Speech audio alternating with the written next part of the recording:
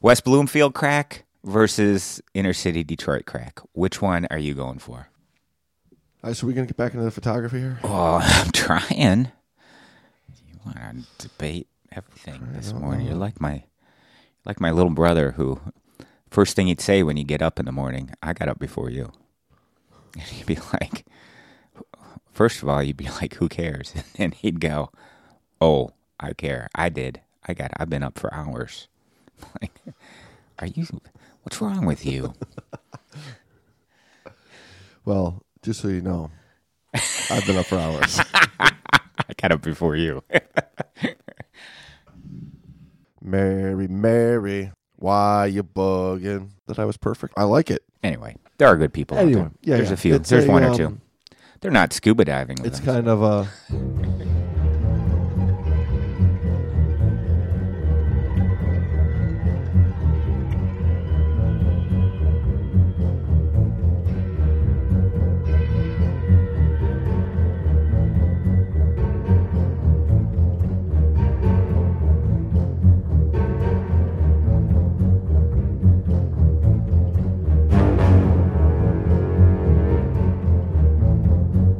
The Great Dive Podcast is hosted by your buddies, James and Brando.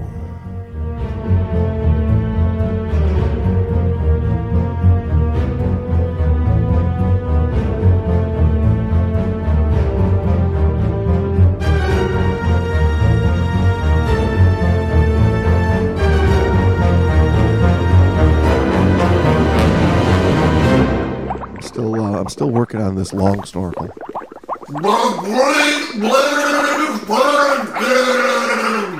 I bludgeoned him with a split fin. You can do it. You can do it. Well, hey, welcome back to the Great Dive Podcast. This is, we got a couple things we got to start off with. So, first off, welcome back to the Great Dive Podcast. This is officially the new year of the Great Dive Podcast. This is our anniversary episode. Which anniversary is this? This is like the first anniversary. I know, but what is it? Like 10? it's not Is it like 10 I don't or think something? it's 10. 10 you got to work your way up to. 10's like 11. I think this is like dirt. Dirt, yeah. Soil. Dirt anniversary. Very base. How about silt? This is the silt anniversary. The silt anniversary. It's magical. Well, this is 1 year in the making. So 52 episodes we've put out. This is episode 53. We've put out something for you guys every single week for this whole entire year. I can't believe a year went by that quick. It did go by pretty quick, didn't it? Yeah, pretty amazing. It seems like we were just talking about the concept of getting it going, and that took about 6 months, didn't it? Yeah, and then here we are a year into this.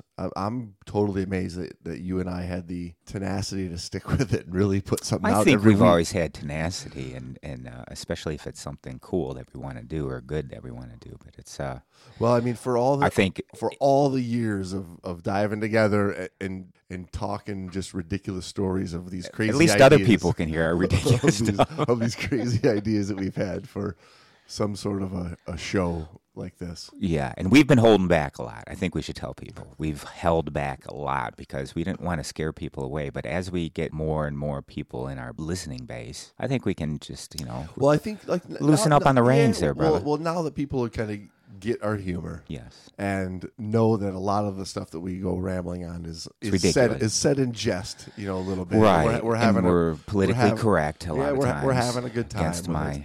But we're still trying to put out an educational product at the end of the day and make people better divers, but realizing, hey, if you're not having fun along the way, maybe you should take up snorkeling, right? Yeah, exactly. Maybe that's why we've got a new show starting up on a different the Great Snorkel Podcast. Exactly. We discuss snorkel sizes, types, and colors. How did that snorkel save your life, James?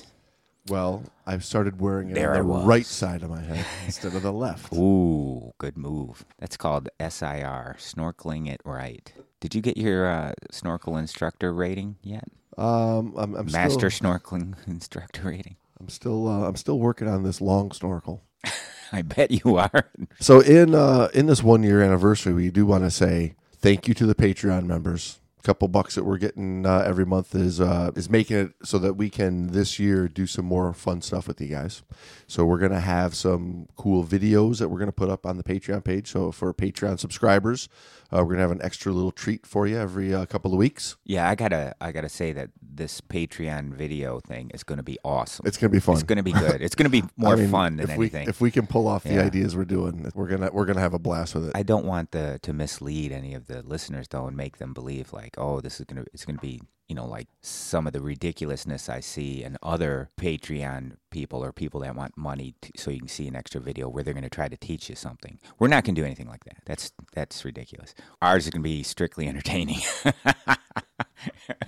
I'm kidding, of course. We'll probably throw some instructional stuff in there too. Yeah, it's going to be useful information, right? It's going to be the show amplified, uncensored, and that alone, and in video form, so you get the visual pleasure as well. It's the full immersion. If you have 4K and surround sound, that's what I suggest. Something that you gather the whole family around and make them watch. It's like these guys are in our family room. Call the police. Hey, listen, if you haven't taken the time to give us a rating and a review on iTunes... Oh, for f***'s sake. What? Please, people, I'm just so... every damn episode, we have to get a plea, I should say, a pleading for these ratings and reviews. It's please. Important. I get it, but, you know, penny for your thoughts. Seriously, just go rate and review us on iTunes and the rest of the podcast ratings sites, SoundCloud, whatever. We're also on a couple other ones.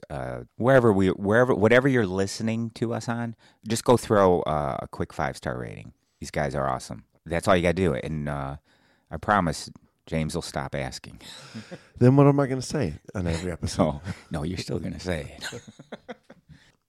Oh, and what I also wanted to say was a big thank you to everyone around the world who's been listening to the show. Ahead of schedule, we broke the 15,000 listen mark. Nice, Jamesy. You know, so we broke that 10,000 mark at the beginning of the year. You know, we were pretty excited about it, and we were thinking, well, maybe, just maybe, we might hit that 15,000 mark before the 1 year.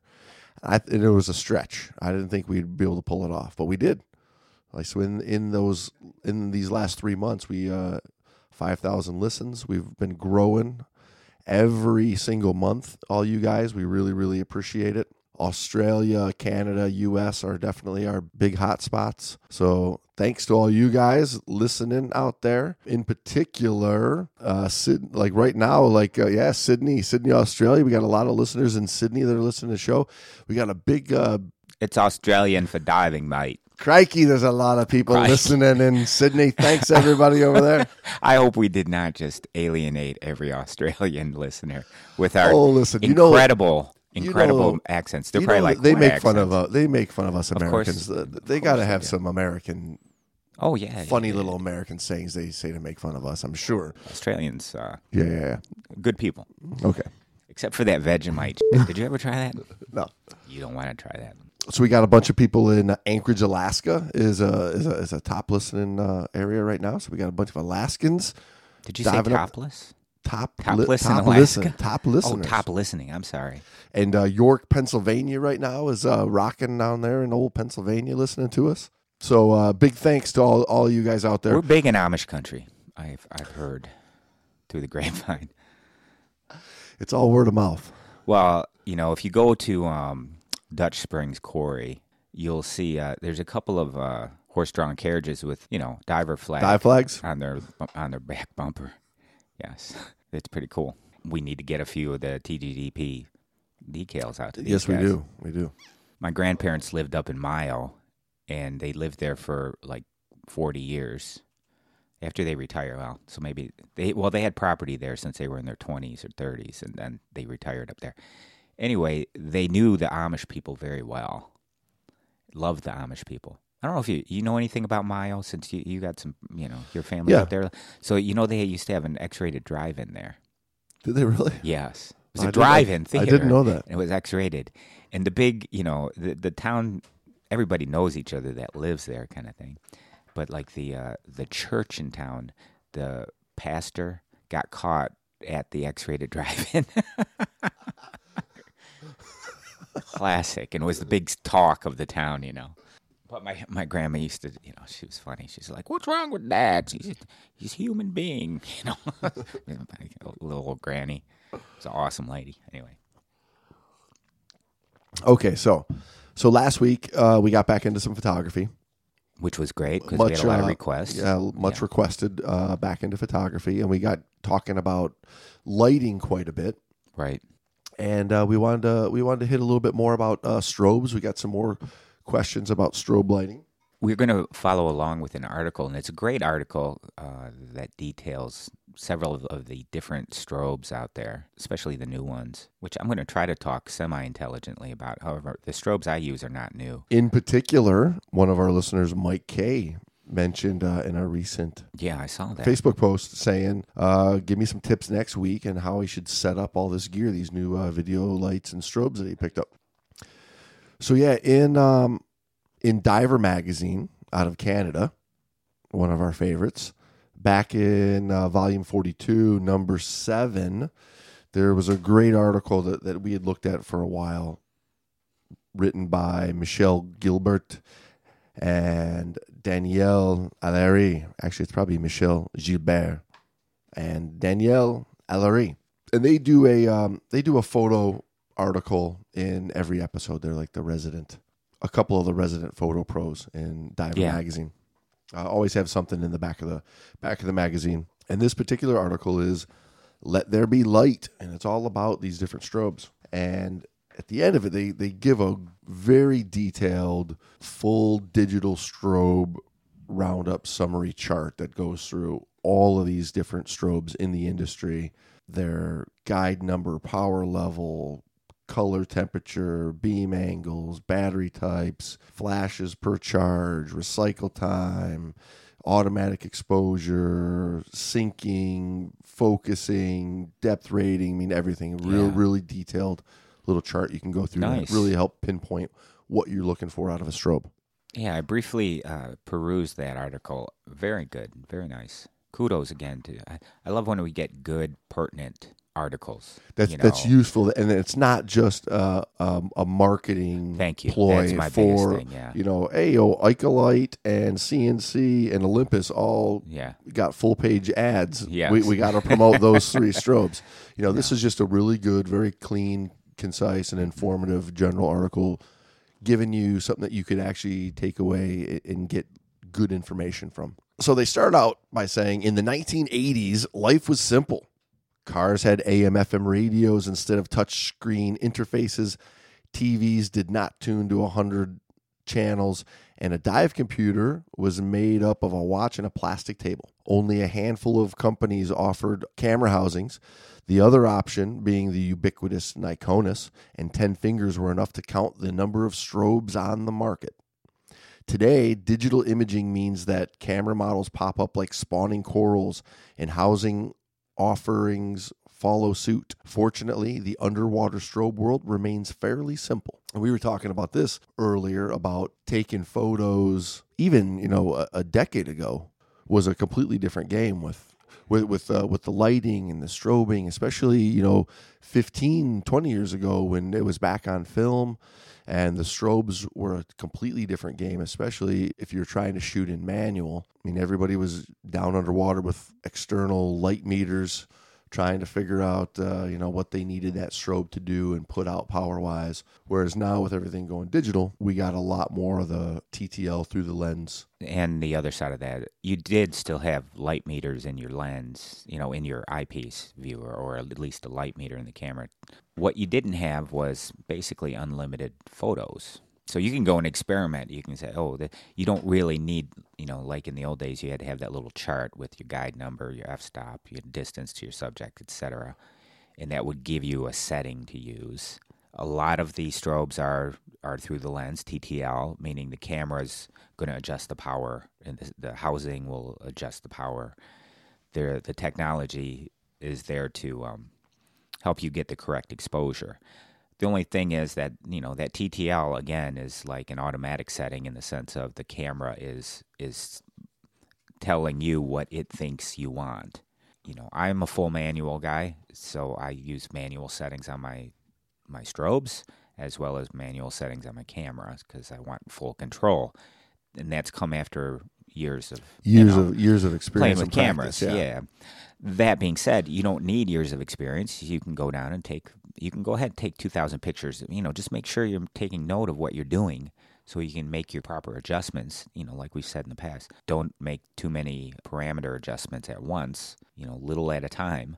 Yeah, And so you know what the changes are doing. That is one of the biggest changes in photography underwater is you have a card with thousands of photos you can put on it and it doesn't cost anything. You can just delete it if you don't like it. If you do like it, you can work with it post, meaning in the processing on your computer, and you can fix it sometimes if it's not exactly what you want. Ideally, you're shooting exactly what you want. Ideally. That's in this perfect world that I live in my mind. But anyway, when I look at a newer strobe, its reliability is up in the top couple of characteristics that I'm looking for. Reliability. Is it going to fire? Is it going to fire fast? So, I don't want to sit there and have to wait 7 seconds. Yeah. So let's go. Let's go through this article because they go through some really good stuff here. So they mention that only one company manufactures strobes in America. Indianapolis-based Icolite. Located in New Jersey, Sea Life manufactures its strobes in Asia. Subtronic, Seacam, and Retra craft aluminum units in Germany, Austria, and Slovenia, respectively. CNC, Einon, and Olympus hail from Japan, while iTorch is a Canadian product. And these are basically the strobes available on the market today. So they talk about their approach of gathering information from the respected manufacturer's literature. Specifications must be taken with a grain of salt, especially the guide number that is but an indication of the strobe power. Manufacturers either state the guide number in meters or feet at 100 ISO. In practice, you divide the guide number by the strobe subject distance to estimate the proper aperture at a given ISO. There you go. Yeah, the guide number overall is a power number. It's that's how powerful it is. And I think they got that across. It's one of the things you look at when you're purchasing a strobe, and usually with more power, the higher dollar sign next to it. They mention that most manufacturers publish a surface guide number. It makes sense, since the types of water in which the measurement is made could affect the underwater guide number. Right. Very good. So you got to try to find something with so everybody's on the same playing field when they're doing these measurements. It's just like the lumens in lighting, in lights. You go and you see 10,000 lumens from one manufacturer and 10,000 lumens from the other manufacturer.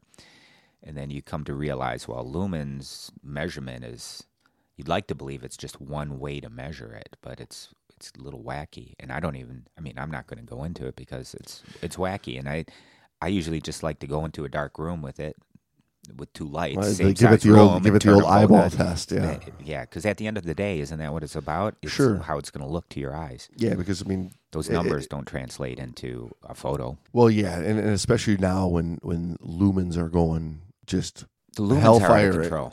Hellfire lumens. Hellfire lumens. That's the name of my band. Hellfire lumens. We're playing at the Token Lounge tonight. It is. It's speed metal show tunes. Speed metal show tunes. Hellfire lumens live. One night only. Because you will not ask them to play again. Hellfire lumens coming at you live. Now, depending on the published data, they divided the surface guide number by 3 to estimate the underwater value, or multiplied the underwater figure by 3 to calculate the surface equivalent. This provides an optimistic number, but should be sufficient for a basic comparison. Just to try to keep everything on par and give a equal value. Yeah, at least they're all fruit. They might not all be apples and apples. They're all apples and oranges and bananas, though. Correct, right? Because if one guy's no kiwi. There's no kiwis. We'll take kiwis. I love those Australians. New Zealand. Those are New Zealanders. Yes. Well, they're close to Australia. We'll take kiwis. If you're on Jupiter, Americans and Australians are pretty close together. We're buddies. The Jupiterians are like these. It all depends on how close you are, determining how close they are. But if you're on Uranus, it's completely different. Those guys are. Okay, sorry. You brought up Jupiter. I brought up Uranus. That was a joke I was trying to remember. But never mind. Once you bring up planets. No, what I'm saying is, with all the different ways of measuring lumens, right? Mm-hmm. One guy's 5 lumens can be more powerful than somebody else's 5,000 lumens based on how they're measuring the lumens. So what they're trying to do here is give us some sort of an equivalent, so you don't have to be worried about all that technical jargon and marketing in the description of how powerful their product is. Right. You know, the other thing should be said about lighting is you can change that rating, that lumen rating, and probably the guide rating with your reflector and the way your reflector is shaped and the shininess of it. And I know there's a number that indicates that. You can change that rating if they're measuring your lumen rating in the center versus the peripheral. You know, where are they measuring it from? Lighting isn't just like, it's just not that straightforward, this measurement thing. And maybe if that's the only thing we get across with our review of this article, and like I said, the only real way to know the power and the result of using those lights is to go use it and go see it somewhere. They mentioned don't agonize over small differences. But why? This one is 0.5 more. The measurements are not standardized, and other considerations also come into play when selecting a strobe. There you go. So I like this article. I like people who agree with me. If you disagree with me, I hate your guts. No. I've noticed that on I don't. So now we've figured out the criteria for a good article we review and a bad article. We agree with him, therefore he shall live. Death to the disagreeers. All right, so they go through 3 categories and mention strobes basically come in 3 flavors. These 5 categories. Strobes basically come in 3 flavors. Small units, like the Icolite DS51 or CNC YS01. Larger, more powerful ones, such as the DS160, 161. CCAM's C-Flash 100, 150. And a mid-sized option. Smaller units work well for macro photography, whereas larger strobes provide the power needed for wide-angle images. The latter work in macro, but their size becomes a liability in close quarters. Yeah, they get big. I got some big-ass strobes. That's going to be the title of my autobiography. I got some big-ass strobes. I was in a band called the Hellfire Lumens, and I had some big-ass strobes. Hence the name of my band. Well, again, so many new photographers are coming in, and they want it to be easy. They want the one strobe to do it all. You know what else they want? They don't want to spend any money. Right. They want a little camera, and that's cheap, and they want to pull off some good photos. And I will say this, Jamesy. The quality of the photo you can get from a cheap little camera has increased. It's getting yes. In my humble opinion and in my experience, you know, letting the camera do everything for you, you're an asshole.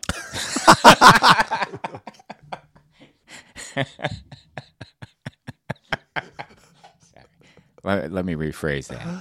You know, it was a good first year. I try to teach these. I try to teach new photographers wanting to do underwater photography. I try to teach them a thorough course that they'll be able to go underwater and pull off a nice shot. So I try to teach photography right off the bat. So do you know how a camera works? Do you know the parameters, the triangle, ISO and aperture and shutter speed, et cetera, et cetera. And a lot of people are like, I don't want to hear all that. Which button do I press? What do I aim at? What do I buy? And I need to buy it cheap. How do I get these things? They want to know how do I get the picture of the seahorse with the manta ray in the background right now? Yeah. Sir, you're at the quarry. That kind of thing. Well, I just want, when they ask me all those questions, how do I get all this? And I say, well, first of all, what color is the sky in the world you live in? Because it's like anything worthwhile. You need to put time in, and you're going to have to put some money on equipment. And when I say worthwhile, I mean worthwhile in scuba diving. You have to put a little bit of money into it. You have to invest something into it, and you have to invest time in it, and you have to learn what you're doing. And if it was easy, everybody would be pulling off these masterpieces underwater. It's not that easy. Well, it's because you flip open a typical magazine and you start looking through, and there's ads for this camera with this strobe, this simple little $999 package, and they got The a beautiful photos yeah. to go with it. And they sell you on the idea that that was taken with that. You mean advertising would lie to me and paint a false picture of reality? Because they know they want the What? quick they want the quick buck. fix, They yeah. want that quick dollar of you who you don't want to take the time, you don't want to put the practice in, you don't want to spend the money. You're willing to spend some money to get something, and you're gonna believe the lie that you're gonna pull off these yeah. amazing shots with this Yeah. basic little unit, and that's not the case. Well, I liken it to hookers. Okay, so do you want a cheap hooker? You take a chance. Might be fun. I don't know. But you take a chance. Diseases, who knows what's going to happen. And this memory, and it's cheap. It's cheap. There's no art to it. Go get that high-priced chick. Get her. You'll never Can we do regret something? it. Can we do something better than hookers? Let's not do something so lewd. How about drugs? Drugs. So do you want it? You want some cheap heroin?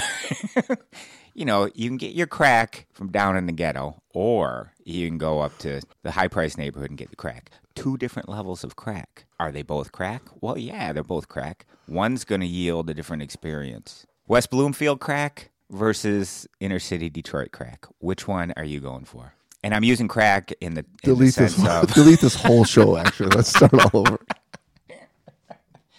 Okay, back to reality. Yes, I mean, the overall thing we're trying to say is, do you need to spend a lot of money to get a good photo? Probably not. You can probably get by with something less expensive. Eventually, you'll get a good photo after you learn to use that camera. And, everybody gets lucky. Everybody gets lucky. Even, Yeah, but what we were on was the one strobe for everything versus what they're talking about here is there's the big powerful strobes that if you really want to light up like a wide angle and get some power out there, you're gonna need that. But on that other photo, right, when you're trying to take the little picture, that little close-up macro shot, it's too much light. Now you can turn that down. It's not that it's too much light; it's too big. Yeah, on both of those, it's you wieldy. can turn it down to get the right amount of power going in there, but it's too big and obnoxious of a size to be able to get into some of those small places. Well, it can be, yes. Yeah. Yeah, for sure it can be. The solution to that is you carry 2 types of lights. And again, you start to specialize in your photography. And that's what's going to separate a diver with a camera that wants to get a shot versus an underwater photographer that's going down with the shot in mind that they're going to come back with.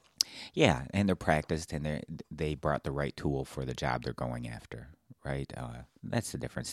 All that being said, I have small ones and large ones, and depending on what I need to do or what I'm looking to do, I'll carry one or the other.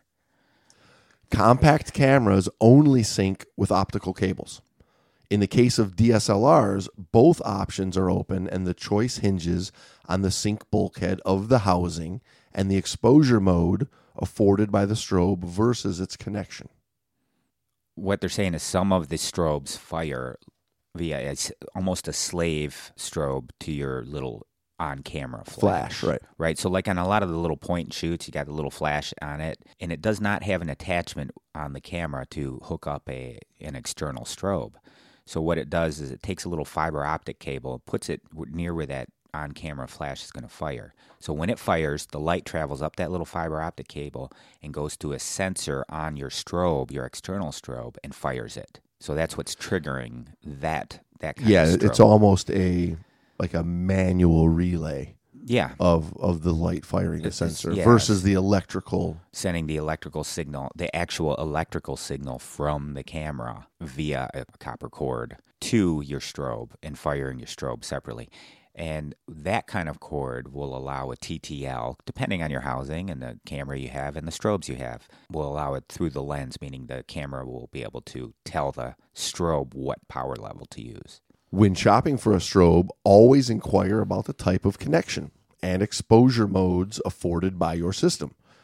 Manual exposure is usually possible with any type of connection. TTL being more complicated, it is necessary to perform due diligence when selecting a unit. Yeah, the TTL thing, there's circuitry and probably microprocessing boards and whatnot that have to talk to each other from the strobe to the camera. And in between that, getting to the camera, it has to go into your camera housing and there might be a little circuitry, within the housing before it gets to the camera. Anyway, the long story short is the two have to talk to each other, so they have to speak the same language. So a lot of times you're not going to get a TTL ability out of it, unless you buy a certain housing and a certain strobe that are compatible with each other to get that TTL. And like I say, there are a lot of photographers that use TTL. I don't use TTL. I have used it. It just didn't turn out exactly what I was looking for much of the time, so I don't use it very often. But some people swear by it. Okay, so let's move on to color temperature. Color temperature also comes into play when you make a choice. Small units output hovers around 5,500 K. Okay, so in case you don't know, the K is a Kelvin, and that's a temperature rating, and it has to do with white balance. In other words, what the sensor sees as white, which affects all the colors, but you'll really notice it in your oranges and reds. Right, and they say that 5,500K is perfect for macro. Large wide-angle strobes tend to be on the warmer side at around 4,800K. Right, so as that wider angle is blowing out a much bigger area, you need that warmth in the shot, whereas because of the higher K on the macro, there's so much light coming into a small area, you want the cooler light. Yeah, all that being said, this is all adjustable in post if you're using a format of digital photography called RAW imaging. So you use a RAW image instead of a JPEG or any of the other formats. You can use a RAW image. And RAW is just the raw basic data of the photo, and you can go in and manually adjust your color temperature. Ideally, you want to shoot it, you want to do everything in camera. In other words, you want to get the shot out of the camera that you wanted, and you had in your mind.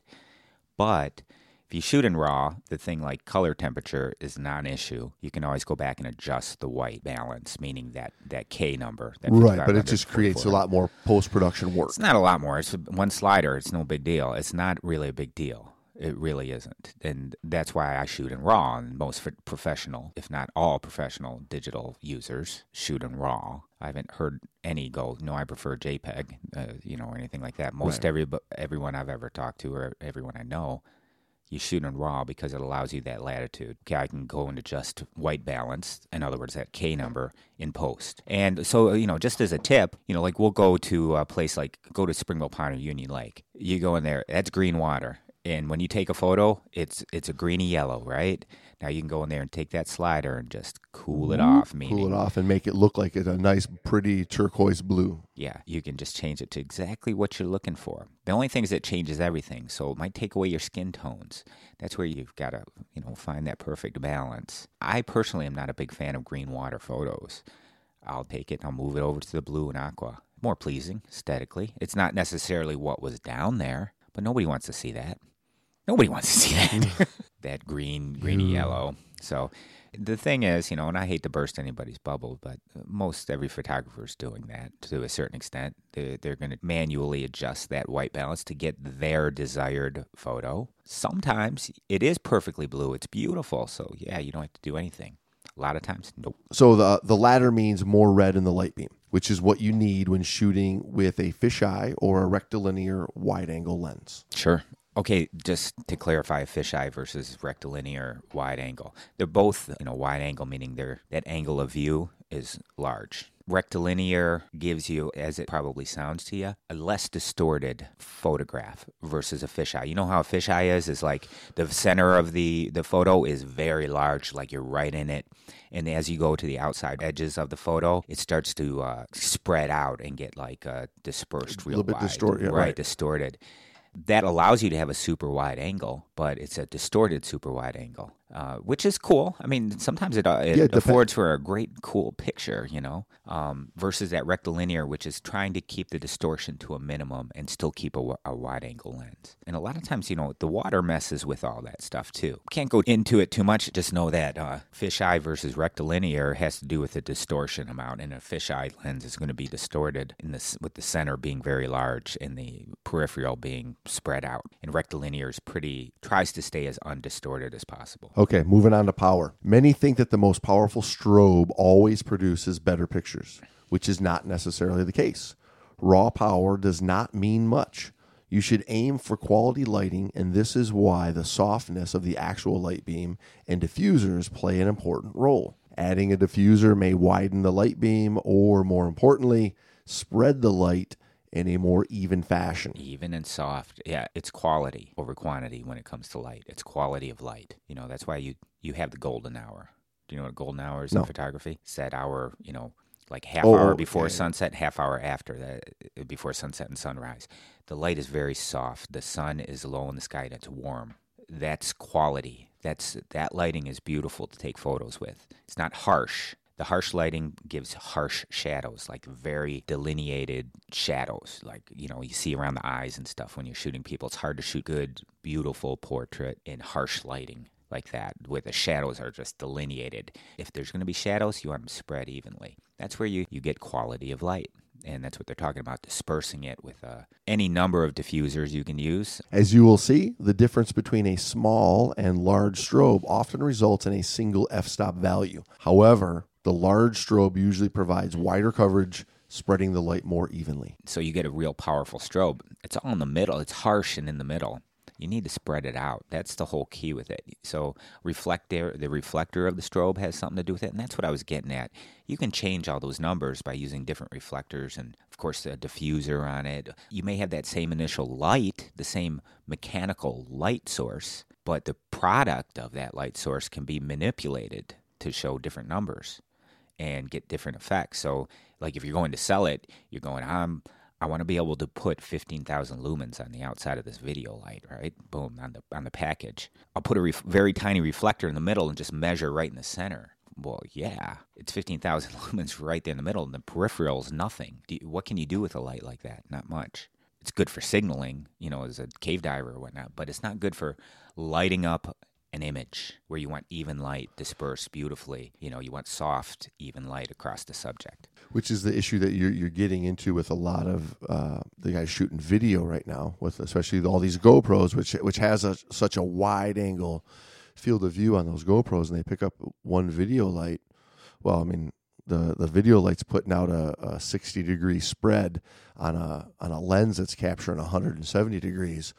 It doesn't need a couple. You're going to need four a couple of those, right? Exactly, to light up that GoPro field of view. You got to watch out where you overlap them, because, and light doesn't, like two lights overlap doesn't mean you get double the lighting. It's like exponential. It's an exponential logarithm kind of thing. Algorithm. Just know that lighting is not just that. Light doesn't work that simple. It's not a. It's a complicated game, right? Yeah. And you got to play with it, right? Yeah. Yeah. That's really the only way. I mean, it's like anything else in diving. If you want just to buy the quick, perfect fix, it might work in one place. But to really get it, it's going to take time. It's going to take patience. It's going to take some work and practice and it's art. And doing it. The reward comes with the work. You get out of it what you put into it. And if you think you can just pick up a camera and pull off some incredible shots the first time, hey, if you can, I think you got lucky. But when you enter this arena, don't believe that it's that simple. There's a lot of people that do it, and they get a lot of accolades because the other people that do it know how difficult it is. And so keep that in mind. And you got to learn. You got to practice. Okay, power sources, AA batteries or power packs. Your type of diving, travel, and photography dictates what kind of power source you need. Inexpensive AA rechargeables are found almost everywhere. Dedicated power packs means traveling with heavy spares. Keep that in mind when you're making your final choice. Bravo. Yes, because that's one of the reasons I choose what I choose, is I have, I'm a AA man, and I use rechargeable AA's quite a bit. But I don't want to travel with an extra 4 pounds. I'm planning for this Madagascar trip. I've got 44 pounds because I'm traveling in country. That's just the limit, traveling in country. So I know I'm not going to bring more than that. What am I going to do with the other stuff when I'm not traveling? So I'm going, okay, I do want to go diving and I do want to take some photos. Need to get the most out of it. Taking a whole Pelican case full of rechargeable NiCad batteries. Right. The rechargeable nickel metal hydride that comes with a lot of these upper end strobes, that's poundage. And if I can get in country and buy it there, I'm better off. All the better, yeah. Right. So finally, strobes tend to be temperamental and need service. Make sure that turnaround time is not calculated in months. Talk to your vendor and ask about maintenance and repairs, as this may be a deciding factor in your selection. And then they put us on to the next page, which is a really nice, informative chart. I was talking about going- turnaround. I hate to interrupt you again. You mentioned turnaround time. He's talking about repair turnaround time. Right. I hate to go into like any kind of transaction with money. I'm buying something and just going, yeah, this is going to be broken. How long will it take to get it back? I'm like, well, that's rough. I thought he was going to talk about recycle time, and recycle time to me is important. And what that is how long does it take for that strobe to recharge, ready to fire again? And that to me is pretty important. That's important on surface strobes, and I think it's important underwater too, because you don't want to be sitting there. You've got your seahorse posing.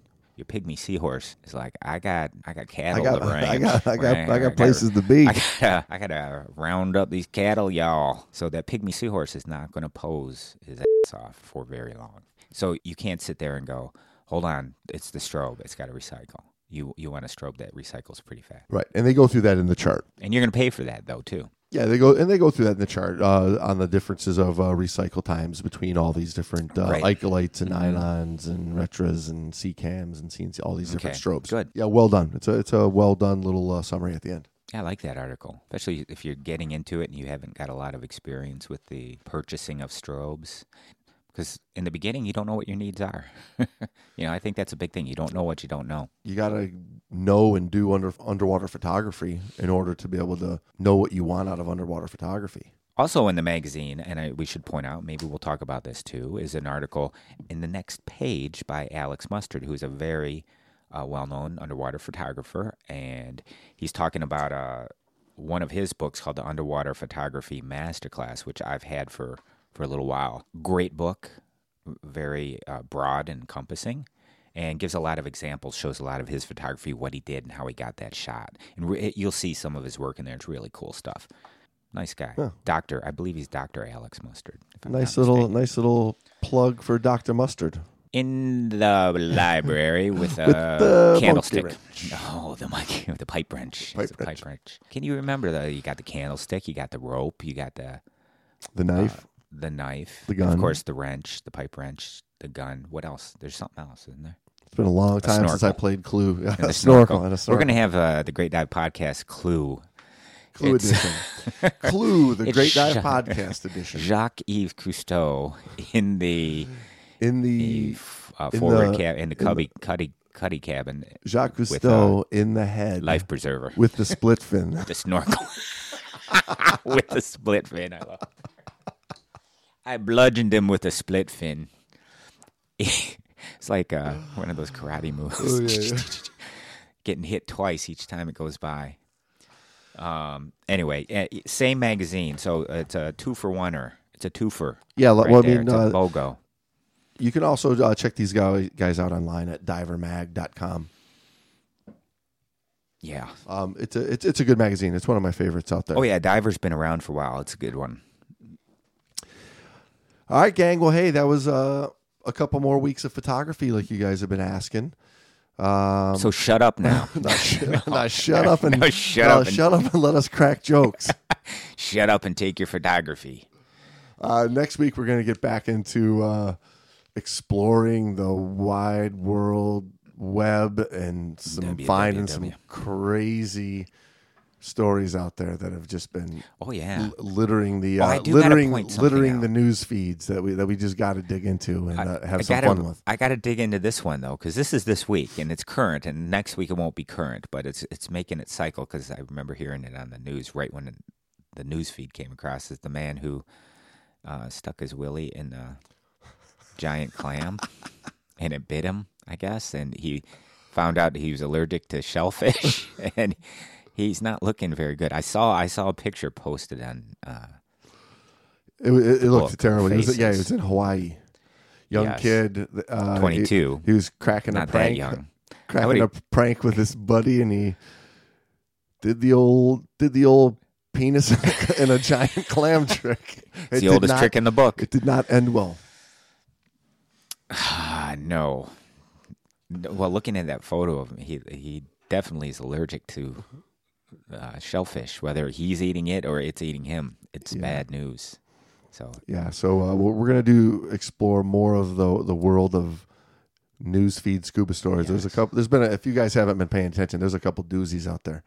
So we're gonna tear into them and have a laugh and have some fun. Yeah. Oh, Jamesy, what about our diving? The stuff we're going to be doing and are doing. Yeah. You and I got a couple fun little dives coming up. Should be fun. Yeah. They always start out fun and end in tragedy. No, I'm kidding.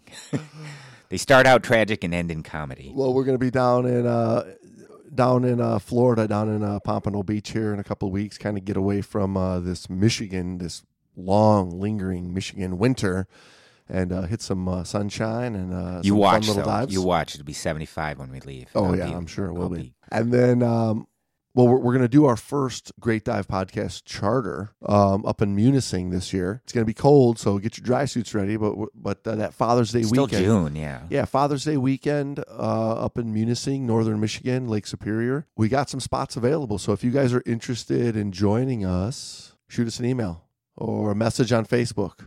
Fathers. I think we should say something about fathers, because Munising is where Father's Day originated. With the father of Algonquin all dives. The first Algonquin yes. Indian chief. Very good. Started Father's Day. Chief. On the shores of the Gitchagumi. The big lake they call Gitchagumi. Yeah. So anyway, Father's Day in Munising. I love that song by Gordon Lightfoot. Oh, there's a Father's Day in Munising. Listen. Rolling in. If you're interested in going, fog is singing my name. That's not even close. Gordon. I got it confused with our latest hit from the Hellfire Lumens. It's more like Father's Day on the Gitchagumi. What is it? Is that Gordon Lightfoot is a leprechaun? On Father's Day on the old Gitchagumi, I got him a tie and said it was for me. You could become a rap artist. There we go. MC Jamesy. So listen, if you're interested in joining us up in Munising, shoot us a message. Actually, better yet, after you're done, join us. After you're done rating and reviewing us on iTunes, for f***'s sake. Go ahead and send us a message. We do have a couple spots available. It's going to be nothing too technical. I mean, something that anybody can get up and do. I want to say the dives that we've got scheduled up there are basic. Any world-class diver could do. 40 to 100 feet roughly is where everything recreational is. Dives on wrecks in crystal clear Lake Superior waters. Yeah, beautiful, beautiful water. So if you haven't dived Lake Superior, you're in for a treat. Excellent.